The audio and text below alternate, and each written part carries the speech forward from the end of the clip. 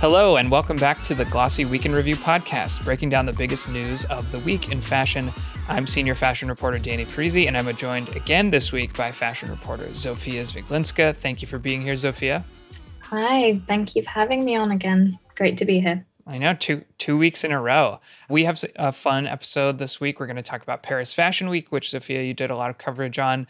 We're going to talk about the brands that are, and especially the brands that are not, pulling out of business operations in Russia. There's been a lot of movement there. And finally, we will talk a little bit about International Women's Day, which was on Tuesday this week. But to start, let's go to Paris. So, Zofia, you covered this week. You tuned into a lot of what was going on in Paris. I did not pay as much attention, so I will let you sort of walk us through it, but I will share my thoughts as well based on what you say. So take it away. Yeah, absolutely. So Paris Fashion Week is obviously one of the most traditional fashion weeks on the fashion calendar, which does make it quite an interesting field when you're looking at all of the kind of innovation and news that is happening right now. However, I do think that there's been some interesting developments there. In my article that's coming out tomorrow, I'll be breaking down some metaverse strategies for Parisian brands that are kind of integrating some NFT aspects into it. But there's also been some more interesting news relating to current news and current affairs with Ukraine. So a Russian designer called Valentin Yudashkin was pulled from the schedule for his digital show, removed from the official Fashion Paris Week calendar because he's someone who's designed uniforms for the Russian army previously. And I think he's had some affinity with the Russian government before. So this is kind of new in a way because it's something that a lot of people have called to in the last couple of weeks for Russian fashion influencers, personalities and brands who are affiliated with the government kind of being called for to cancel their show. And now it's actually happened, and at the most traditional fashion week. So it's quite an interesting development there. He's not like just some random Russian guy too. It's like he was like had a connection to Putin and to the government and stuff. So it wasn't like they're just, yanking any Russian designer out of the show, So Yeah. I feel like that's an important distinction, because I do think there, and we'll get into this more in our second section when we're talking about the brands pulling out of operations in Russia. But I do think there's, for me anyway, there's a difference between someone who's like actively in support of what I think most of the world considers a very unjust attack, and then there's like just people who just happen to be Russian designers or working in fashion or whatever, who maybe don't have anything to do with it necessarily. But anyway, Go on.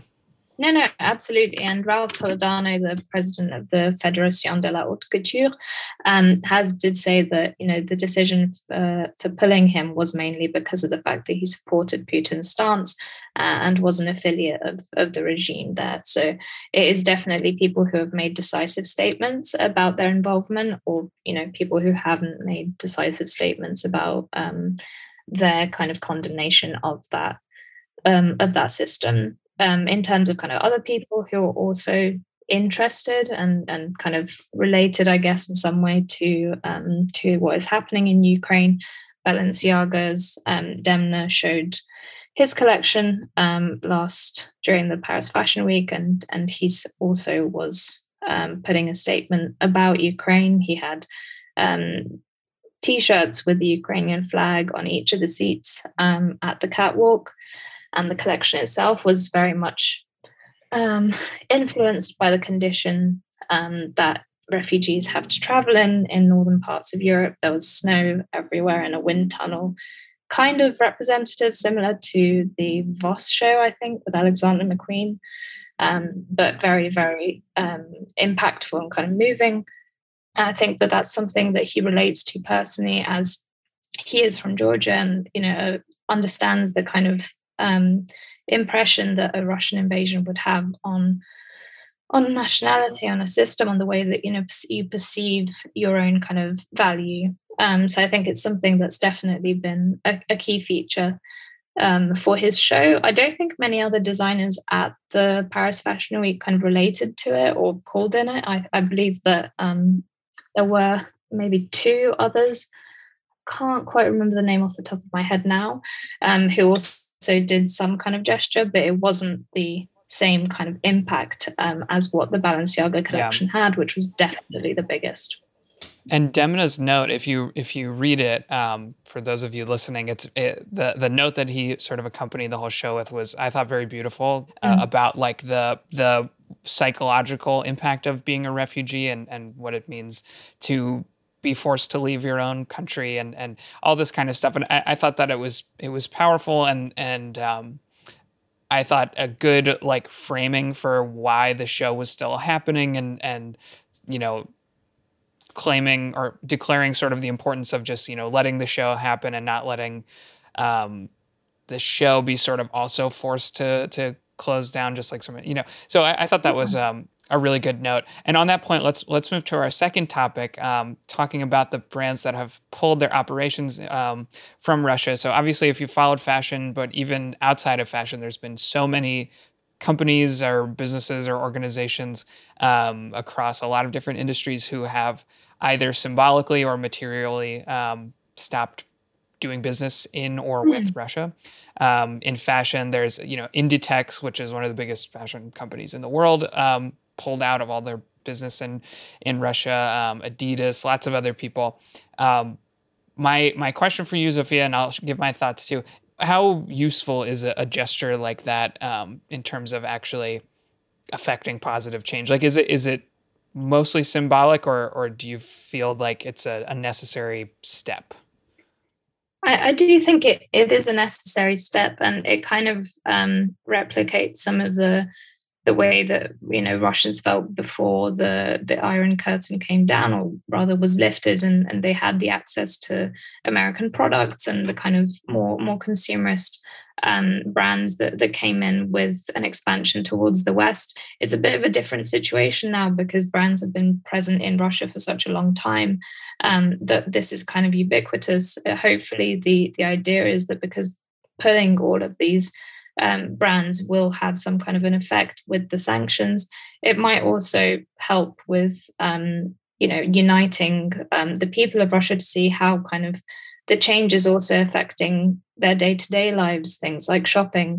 It's something that it will be felt, even if it is just a gesture, even if it is something that is done by brands mainly from a business angle because they are pulling out.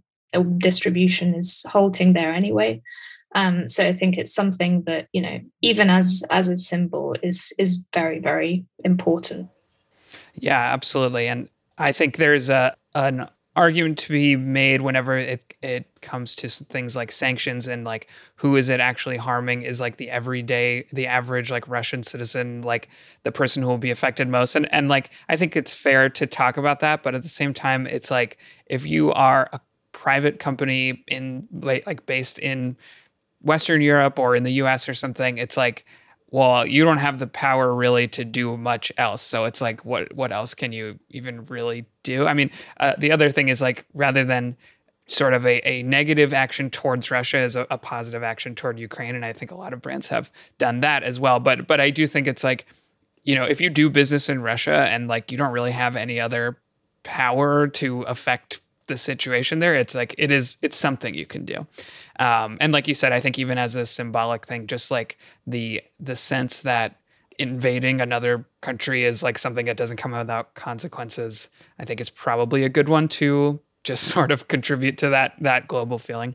It's always something that, with a lot of brands being led by values now in like the kind of modern day era of brands, it's something that's definitely more present in the way that they think about their, the way that they communicate with their customers, the way that they communicate, in terms of general action, charity action, and also helping out those that might be in need. So I think, seeing that, for example, brands like Adidas have already reported that they are expecting a certain kind of monetary loss from their market in Russia, shows that, there is definitely an element of risk taking by doing this. It's not simply, a decision that isn't going to affect them at all. Right. If you're a business and you do 0.1% of your sales in Russia, it's like not quite as impactful to, symbolically pull out of Russia. So the other thing to note, though, is that there are several brands that publicly stated that they would not stop doing business in Russia. And some of them have sort of backed off of that a little bit. Swatch Group, which is the watch company, they said that they would not close their stores, but they would stop exports to the country. And then I think a week later, just a few days before we're recording this, they changed course and said that they would. And I think part of that was because a lot of their competitors like Richemont and Audemars Piguet and stuff were all doing it. So I feel like there was just a mounting like sort of pressure in the climate around that. And then you have some like Uniqlo, the Japanese company. I never know if it's Uniqlo or Uniqlo, but as of recording, again, we're recording this Wednesday, so this might change by the time this episode comes out. But as of Wednesday, they were still they had made a statement that they were not going to stop doing business in Russia, and they still haven't. They were urged by the Ukrainian ambassador to Japan. Uniqlo is a Japanese company. To do so, and they just kind of didn't comment on that. So, but they're an example of a brand that's like they're not doing, they're not pulling out of business with Russia, but they are, making charitable donations to Ukraine and trying to like do stuff there. And I think their argument was that the people in Russia have the same right to live that we do. That was like a direct quote, and I don't think anyone's going to die from not having Uniqlo, but I understand sort of the sentiment.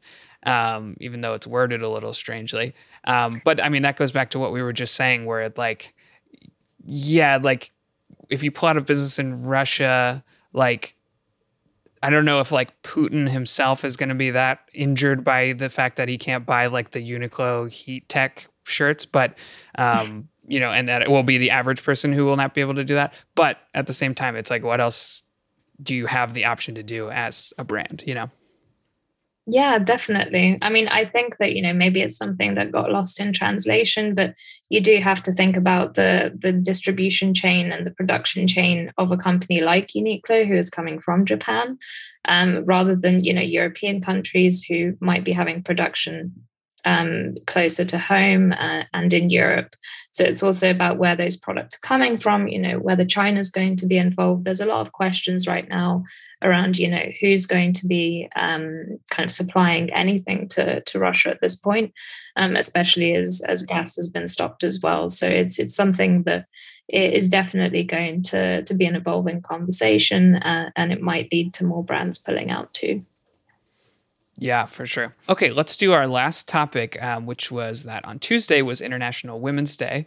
A lot of brands posting about it. A lot of brands always want to post about stuff like this, so that's like no new thing. But one thing that stuck out to me this year was, I'm sure many of our listeners probably saw this, but there was a Twitter bot called Gender Pay Gap Bot. Although I don't think it was actually a bot, like in that it was automated. I think it was a person doing it. But anyway, they were retweeting every brand that tweeted about International Women's Day and just would quote tweet them with the gender like pay gap at that company, which I found very funny. There were a lot of deleted tweets, a lot of locked accounts, and people deleting tweets and then reposting the same tweet and being like, sorry, there was a typo in the previous one. We had to, just any way to like avoid that negative engagement. I think I saw a handful of companies sort of respond in a more positive way and be like, yes, we're working on it or something. I think there was one company that said that the data that this bot was using was like from, I think 2020. So it was like, we actually have closed it since then. So who knows? But digging through some of the examples, and there were a lot, I only found one fashion specific brand, a fast fashion company called Misguided. I'm sure many of the companies that we talk about on this podcast, Zofia, still have pay gap issues. I mean, I doubt any or almost any of the brands that tweet about International Women's Day have a perfectly equal workplace. Did you notice it? It seemed like it was mostly UK companies. And I imagine whoever's running the bot is based in the UK. Does the UK require like reporting on pay gap stuff? Yeah, absolutely. So I think it does. And the creators, Francesca Lawson and Ali Fensom, both have experience in social media and technology. So they created the bot to kind of I think it was thought up of last weekend, the last weekend before International Women's Day last year. And they wanted to, see the difference in a lot of companies who are going to be putting out statements on International Women's Day, as a certain amount of lip service is always involved in these things. And I think it's interesting to see fast fashion companies involved in this, considering the majority of their market is women. And I think that most interestingly, with Misguided, who are a fast fashion company based here, they included a tweet where they're going to be giving out £1,000 worth of cash for 2 people. And instead, they were called on to increase the median hourly pay for the people on their staff, which I think was quite a tongue-in-cheek gesture. It's definitely something that might be more unique to the UK. There's been a lot of pay disparity here, not specifically, I think, within any kind of luxury fashion companies, but definitely among the kind of more mid-range and fast fashion companies, especially new businesses, which are kind of fast adopting standard ways of doing things instead of kind of working on it. Yeah, absolutely. I mean, I know that one thing I've seen in luxury is that so much of luxury fashion is geared towards women, and then so many of the designers and executives are men. So at the very least, I can't speak to these companies' pay gaps. I'm sure it's there, but even just like a cursory look at a lot of big fashion companies' executive boards, I think will show a pretty big disparity purely just in like who's at the top. The other thing is, and this there is data around, but at the very least, a lot of companies that tweet about International Women's Day or post about it on social media and stuff, the vast majority of them are still like using factories that pay their garment workers like less than minimum wage. I think 85% of garment workers are paid less than minimum wage, and many of those garment workers are usually women, and usually in countries outside of like Western Europe and the US. So at the very least, like those women are not being supported, when companies tweet about this stuff. So even without like pay gaps within the sort of corporate structure of the brands, there's that baseline level of pay equity among women that's not being met by a huge amount of the industry. I think especially fast fashion, which relies on super cheap labor. Yeah, definitely. And that was actually exactly the point that I was going to raise. There's so many issues right now with garment workers still not being paid out for, pandemic related orders that they had from major brands that got cancelled and were never paid. And yeah, a lot of these brands are still posting on International Women's Day, focusing on that kind of executive level or corporate level, instead of looking at their supply chain, which I think is such a key part, especially, this year or last year when, ESG, sustainability and kind of corporate responsibility is such a big thing. I think it makes more sense for the next International Women's Day for brands to get more involved in that way, rather than, paying lip service to something that is going to get called out on Twitter, within hours of them posting. Right. And the Pay Gap bot has this slogan, deeds, not words. That's like on their banner image. And I feel like that's a key part of a lot of this stuff. It's like, it's so easy to post hashtag IWD and say like, we support women, and then do absolutely nothing for any of the women. And then last point is like you said, I think it's one thing if one executive who is a woman is getting like, $1 million less than another executive who's a man, but they're both like getting a multi-million-dollar salary. That's like, yeah, I guess you could say that that's a gap, and that's bad for sure. But like, far more important to me is the vast majority of women at the very like sort of root of the supply chain, in the like the women who actually make the clothes, who are getting nowhere near even like a baseline level wage. So anyway, that's just my thought. I think one more thing, and I think this is like brand new information from today, is that a lot of women are, who are producing clothes or who are in, other areas of the world, are also mainly impacted by climate change, which means that they, in some we're double struck by both the pay differences and the impact that climate change is having on their environments through brands like these. So I think it's really important, for brands to get involved on both fronts rather than doing it at corporate level. Yeah, absolutely. All right, let's wrap it up there. Thank you, everyone, for listening. Please rate and review us wherever you're listening to this podcast. That really helps a lot. And if you are not already, definitely subscribe to the Glossy podcast. Not only can you hear me and Zofia or me and Jill talking about the week in fashion on every Friday, every Wednesday, you will also get episodes with Jill interviewing various insiders in the industry. So that's 2 episodes per week, and it's all in one podcast feed. So smash that subscribe button. Is that a weird thing to say? I don't know. And thank you so much, Zofia, for being here. Yeah, absolutely. It was a pleasure to be on. Can't wait to be on next time. All right. See you all next week.